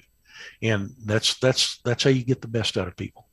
Right on. I like that. I'm getting a lot out of this conversation. I really appreciate you doing this, and this is the big one, this organization chart. I mean, this is fantastic. This is what I was really trying to gather and kind of put in my head. What are these commissioner seats, and how does that actually work? How important are these? Do you want to start at the top of this, or do you want to work your way from the bottom and go up? Oh, let's start at the top, where we've got three commissioners. One is the chairman, and traditionally the chairman is the one that's up for election next. Their terms are staggered, 6-year terms. Everyone is staggered 2 years. So every 2 years you have somebody running for election or re-election. And this year it happens to be Commissioner Christian. He is up for re-election. So he was named chairman. Commissioner Jim Wright is the newest one on the commission. He actually has a little bit of an oil and gas background. He got elected, I guess it was 2 years ago now, or approaching 2 years. Kind of a dark horse win. He beat Ryan Sitton. Ryan Sitton was a pipeline guy that was very, very animated, very knowledgeable, very engaging, and Jim Wright beat him. And I don't know if anybody knows why. Not that Sitton was a bad commissioner, because he wasn't. But Jim Wright shares a name with the former Speaker of the House, and that may be why. I don't know. Name recognition. Anyway, so Commissioner Wright's. Go ahead. I'm sorry. Being identified as chairman, is that a different responsibility than the other commissioners as chairman with Wayne Christian, or does that just mean that his position or his chair is up this year for re-election? Is that why it's designated as chairman? Their functions are really all the same. The chairman has the honor of controlling the meetings when they meet in public. He sits in the middle. He has the gavel. So the chairman controls the meetings. Not so much the agenda, but just the pace and the flavor of the meeting. Okay. So the chairman, it's an honorary title mostly. The other two commissioners elect the chairman. Typically it's going to be a 3-0 vote. Not always, but typically it is. So as chairman, Chairman Christian can control the meeting. It's a ceremonial title as much as anything. Okay. I got you. Okay. So it doesn't mean that the one that gets elected, or if he regains this, he'll stay chairman. That can change. That can go to any of them. Yeah. Let's look forward and say Commissioner Christian was reelected. Then they would, at the first meeting after the election, after he's sworn in for the second term, they would meet and elect a new chairman, which would be Christy Craddock. She would be the next one up for election. Okay. If they follow tradition. So you got the three commissioners. Christy Craddock is the daughter of Tom Craddock. Tom Craddock is the longest serving state representative in Texas history from Midland. Wow. Wow. Former Speaker of the House.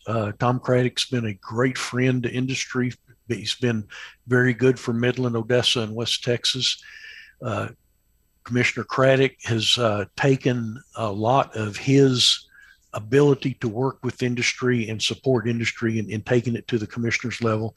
And she's been, I think, for what most people consider a very good commissioner, very engaged and wanting to do the right thing for the state and for industry.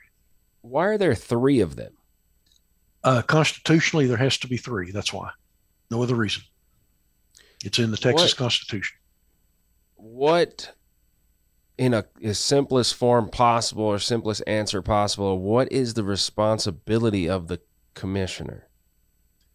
The commissioners set the policy that the staff enacts for whatever activity you're considering. Staff is not supposed to set policy. The commissioners set policy. The staff carries out the policy the commissioners set. Then in return, let's say you have a decision that has to be made. You go to a hearing, you try to get an order that allows you to do something or changes a field rule, whatever. That order then is approved by the hearing examiner, sent to the commission, and the commission votes on it to approve that and sign it. So the commissioners approve things sent from staff up and dictate to staff down what the policies will be. Okay.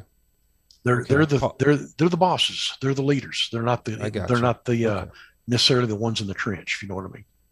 Yeah. Okay. So policy definition generally is just kind of how the inner workings of the Railroad Commission goes, like an organizational chart change or this form or that process, little changes in anything in regards to the internal workings of the Railroad Commission. That's what a policy would basically be. Yeah, I can give you a good example.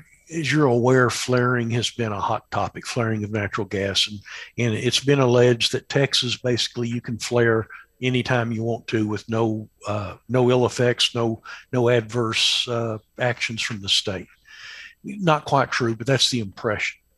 Well, the commissioners, Commissioner Christian especially, dictated to staff that he wanted flaring to stop unless an operator had a legitimate reason. There was no other way to maintain your production other than flaring. And if you don't have a pipeline connection, you better get one, because that's no longer a valid reason. We're going to restrict flaring. He made that very clear to staff. And since then, staff has taken that and taken it to industry to where now if you need a flaring exception, you have to have a valid reason, whereas before you really didn't. Whoa, that's pretty big. Yeah. So they definitely affect which direction the commission's going and what direction the industry has to follow to stay in compliance with things like that. And there's other things too, but the flaring is a good recent example. Okay.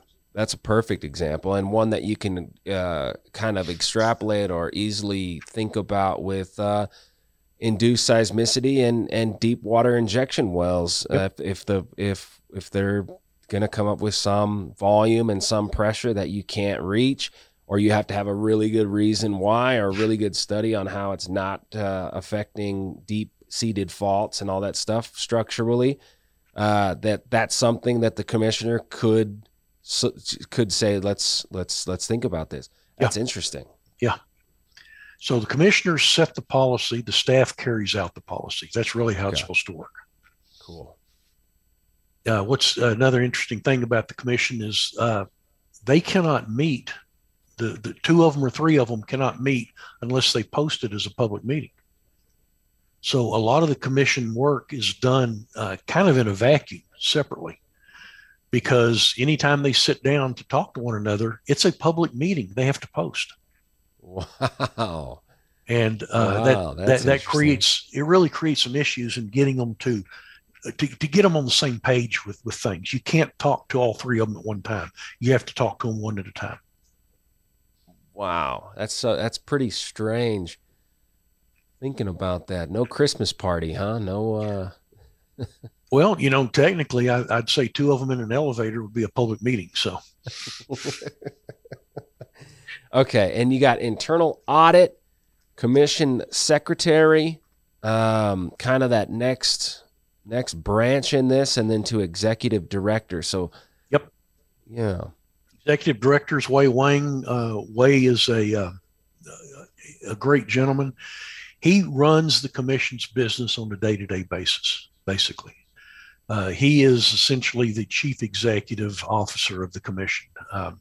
Anybody needs a decision, emergency comes up, budget items, Wei's the guy you go to. He handles day-to-day whatever it takes for the commission to accomplish its mission. He gets his guidance from the three commissioners, of course. He feeds them everything that's going on. If you watch a Railroad Commission open conference, they broadcast them and post them online, but you can watch them.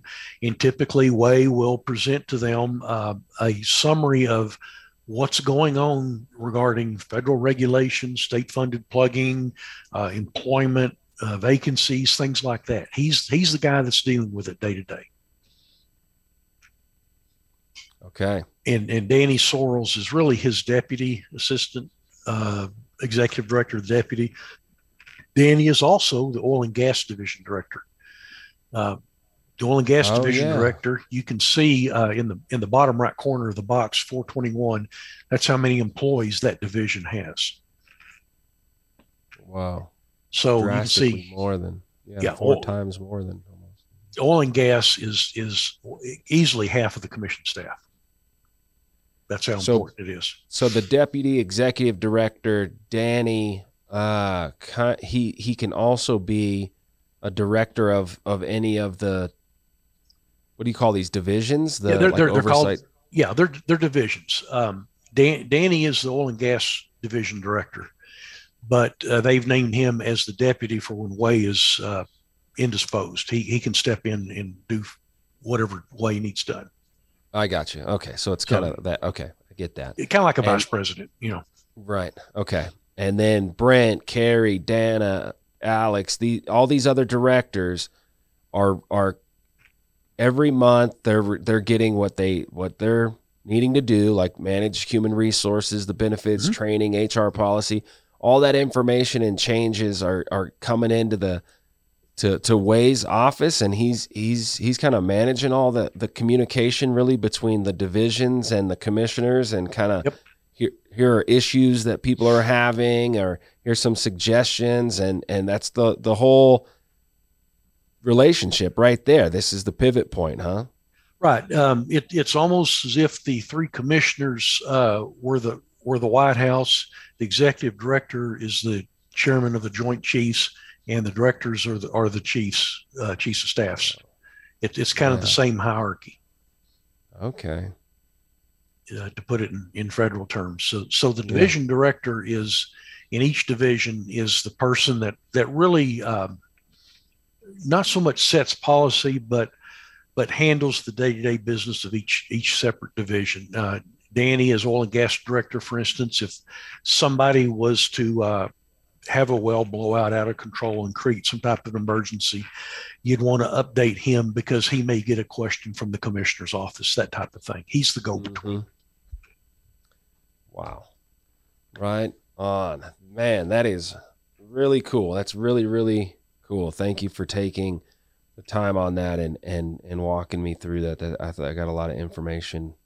A couple things for that your audience probably be most interested in is the oil and gas division is who we generally deal with. The Oversight and Safety Division is the pipeline safety department. Anybody that operates pipelines, they'll permit that pipeline and possibly be regulated, and that's the division that will end up doing that. So those are really the two divisions that anybody in the oil and gas business will deal with on a regular basis. You will also deal with hearings if you go to a protest, you want to change field rules, you want a rule change, something like that. Typically, the hearings gets involved. The general counsel is really the attorney to the commissioners. Legal, the hearings director and the hearings director staff is the ones that act as administrative law judges when you go to hearings, make decisions, and get orders approved by the three commissioners. Wow. Cool. Okay. And so I think now we can go into kind of the hot topics, as you put it in this presentation. This kind of gets us into the completion part of the show, which is, the main concerns of for the commissioners now, for the near future and long term. These are your three from today, huh? Yeah, Troy, these are really the things that are people are concerned about right now. We talked about flaring briefly a minute ago.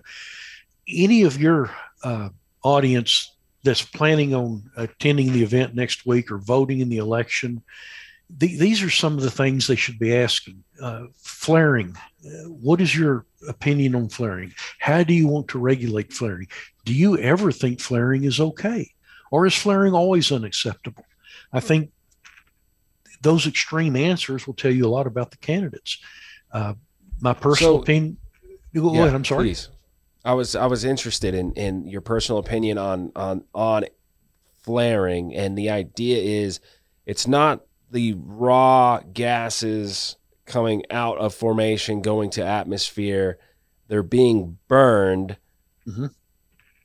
which has a byproduct of some kind, burning that, but it's not just pumping straight methane, CO2, and things into the atmosphere. No, it's not. What flaring is it's a resource conservation issue as much as it is environmental. That the natural gas that's produced is probably going to get burned somewhere. It's either in the burner tip of the stove or a manufacturing process or something. At a flare, you're burning it. So it's not like you're avoiding the emission from burning that. It's going to happen anyway. Flares typically are not as efficient as burners. They create nitrogen oxides. They create sulfur dioxide. A lot of the gas is flared because it contains H2S, hydrogen sulfide, which is hazardous. So you burn it to get rid of it, and you create another hazardous material as a byproduct, sulfur dioxide. But it gets it out of the way. All those become environmental issues created by the flaring. But flaring is really, in my mind, a resource conservation issue, because if you're flaring that gas, you're not accomplishing anything good with it. Nobody's heating their house or making plastics or fueling a vehicle with it. It's a waste in terms of an energy source. So the commission is taking the attitude, and I think this is well-founded, that if you're flaring because it's convenience, you probably shouldn't be flaring. But if you're flaring because it's the last choice, it's the only thing you can do to maintain production, then maybe we should let you flare, but maybe we should limit it as much as possible. And a good example of that is somebody drills a new well.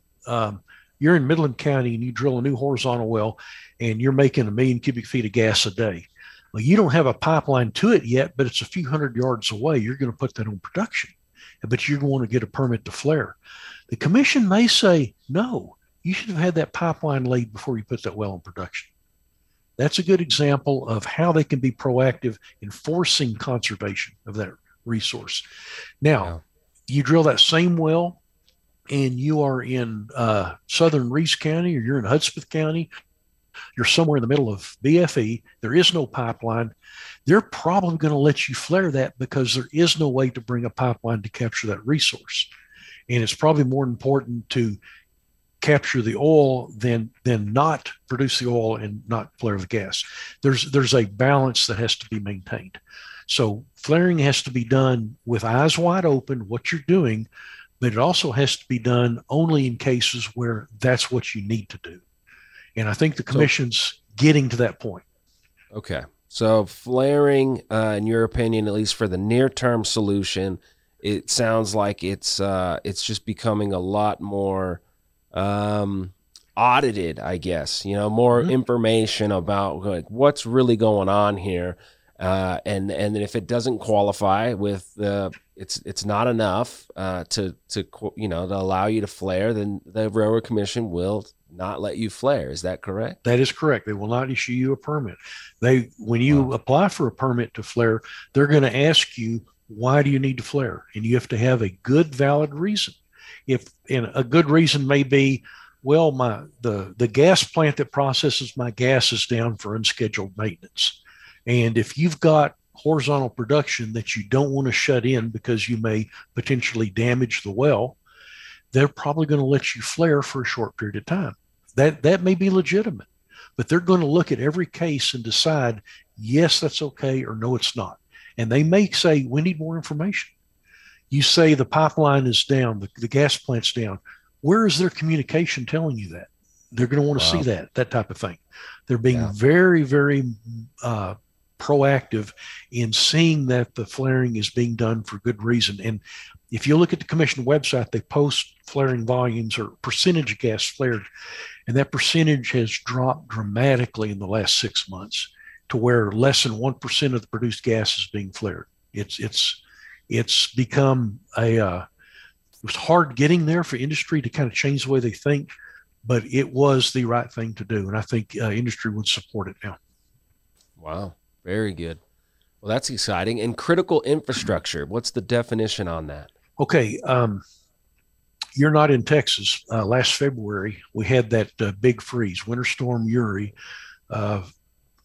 Snowmageddon, hell froze over. It was cold. We were below zero here in Midland for a number of days. Didn't get above freezing for 7 or 8 days.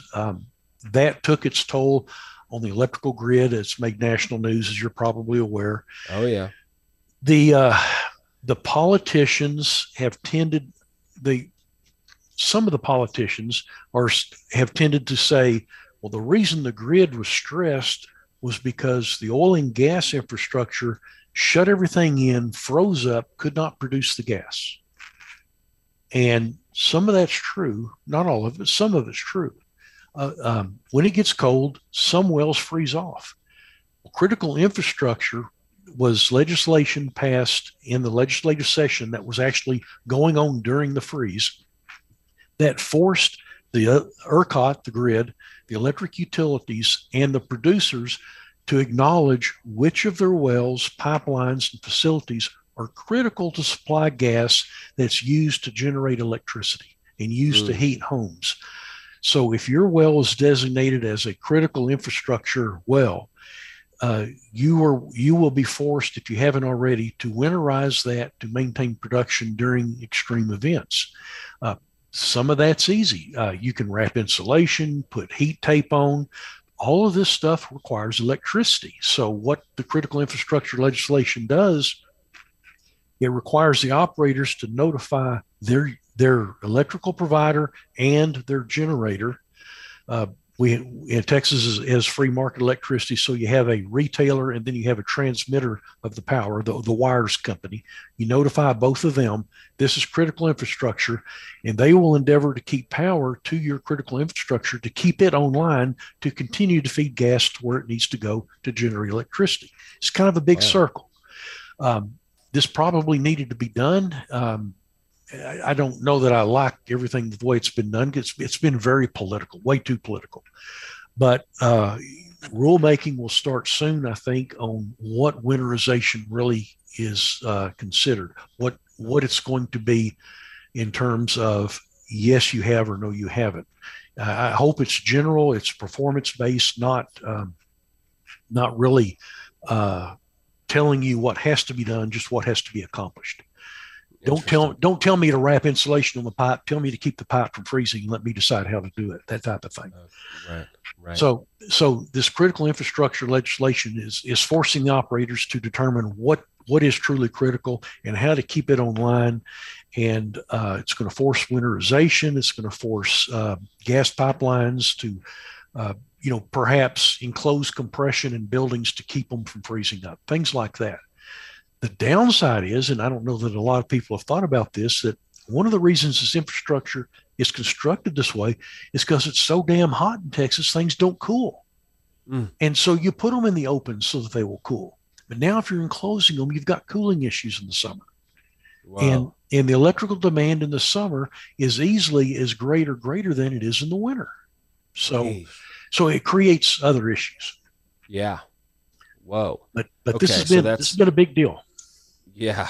Yeah. How do you stay up on the details of that? Yes, sometimes I don't. No, you try. There's numerous sources. One of the things I do, kind of as a service to industry, is myself and a good friend of mine at a little independent company here in Midland. We chair the Permian Basin Petroleum Association's Regulatory Practices Committee. And so we've got 50 or 70 members that routinely attend our meetings once a month. We share information. Anything that our members get, they forward to us. We kind of hash it out and funnel it to the membership in general so that everybody can be up to date. We kind of share the tasks, share the workload. Right on. That's fantastic. Yeah, that's really interesting. That's the whole state of Texas, or is it just primarily focused? It's the Permian Basin Petroleum Association. There's 4 or 5 trade associations in Texas. PBPA is the one association that shares 2 states, New Mexico and Texas. Okay. But most of the major producers in the Permian are members of PBPA. It's a very active, very vocal association. It's very supportive of industry, and it's one way I can provide some support to the industry that others may sometimes struggle with. I tend to specialize in the Texas side. My co-chair, Jimmy Carlisle at Fasken, he tends to specialize on the New Mexico side. There's so much going on, no one person can stay up with it all. Right. And that's the importance and the benefits of a solid community that you guys are a part of. You got 60, 70 people all getting different emails, all getting different letters, all different, That's right. You combine, you go, oh man, you heard that? Where's that letter? You talk about it, and that's the only way. That's the only way this can be managed. That's right. So that's right. Really, really good. Induced seismicity. Where's the Railroad Commission on this, in your opinion? This is really a major issue in the Midland area.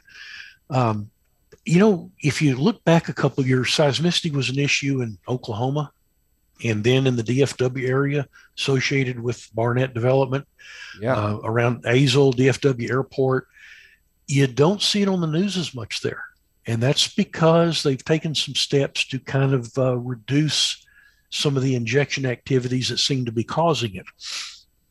As the horizontal world has stepped up in the Delaware Basin and the Midland Basin, the induced seismicity has really become more of an issue. It's become, let me put it this way. You can feel earthquakes in Midland on a regular basis now. And I've lived here for almost 30 years, and I never felt one until last year. And that one, it was a 3.4, about 5 miles north of Midland. And it rattled the house, and I had to literally peel the dogs off the ceiling. It was it made a racket. Okay, so when you're affecting a population of 150,000 people in Midland, it becomes a big issue, and that's where it's at. The commission has in the Permian declared 3 seismic response areas. The first one is what they call Gardendale SRA, and that is from East Odessa through the town of Gardendale to north of Midland, northern Midland County, eastern Ector County. They declared one 3 or 4 months ago, the North Reeves-Culberson SRA, and that includes an area north of Pecos, south of Orla, in Culberson and Reeves County, where the big Delaware development's taking place. And then just recently, in the last month, they developed a third SRA, the Stanton SRA, which is in Martin County, east of Midland, where there's a concentration of deep disposal wells. And I think that the general feeling is nobody knows for sure. But I think the general assumption is that deep disposal, typically Ellenberger, is changing the rock stresses downhole, and that's enabling these old historic geologic aged faults to kind of get livened back up and start slipping a little bit. And that's what's causing these little earthquakes. Yeah. The original study or precedence of that was in the 50s. You know, these geologists came out and said, look, if thrust faulting, when saturated with water and you increase pore pressure, you drastically decrease effective stress. You know, yes. the amount of energy it takes to move that fault. It's a crazy relationship. And so the wetter it gets down there, and we're currently doing a study on figuring out what exactly is the rock in the basement. It could be talc. It could be talc. The talc mines of West Texas could definitely be telling us that's what's maybe down there. That can certainly be absorbing a lot of fluid. You got to drill into it if you really want to find out. You know, an operator might have that data somewhere that's drilled into the basement to confirm the hypothesis, but the idea of increasing pore pressure hydraulically with fluid and how it drastically decreases effective stress and makes faults move is definitely a well understood, and that's just how we understand geology. That's how, you know, we go through modeling and how, you know, faults work. So I'm excited to hear, and I'm so thankful for your opportunity, for you to take the time and go through all this and then talk about the kind of these hot topics, because it seems like it's a very crucial year for getting a commissioner in place for the next 6 years. The next 6 years of the Permian Basin, the next 6 years for the state of Texas. How much oil is going to be coming out of this the ground still, and gas and revenue. The revenue for the state, it could be arguably the most out of any industry in the state, maybe in the country. And the Railroad Commission is going to be on the front lines of that. And how dynamic of a process, how dynamic of a relationship between operator and regulatory body with the general public in mind, and conveying that message, conveying the information to the public. Incredible. The revenue aspect of the oil and gas industry in Texas is significant. And what is missed is, look at the state of New Mexico. New Mexico is very, it's a difficult state to operate in. They're making it hard to operate in New Mexico. They've got a Democratic governor, Democratic legislature. They're not real supportive of the oil and gas industry over there. The oil and gas industry funds 40% of New Mexico's budget. Wow. If that goes away, what's the state of New Mexico going to do? Now, it's compared to New Mexico, it's fractional in Texas. The Texas economy is so much bigger, but it's still significant, especially in terms of dollars, not percentage. But look at New Mexico. New Mexico's a small state. It's a poor state. It's plagued by low education, high unemployment, and they're trying to do away with one of the best industries for people to lift themselves up by the bootstraps and put themselves to work. It just makes no sense whatsoever. Thankfully, Texas is not there. The people running for Railroad Commission, the sitting commissioners are very supportive of the oil and gas industry. Your viewers need to look at those running and see if they're supportive or if they're against the industry. Because I think if you look under the hood, you may not see an engine. Some of them may not be quite as supportive as they should be, because this industry does so much for the state in terms of employment and tax revenue and just the jobs and businesses that this industry supports, through the multiplication factor. It's incredible how much this business does.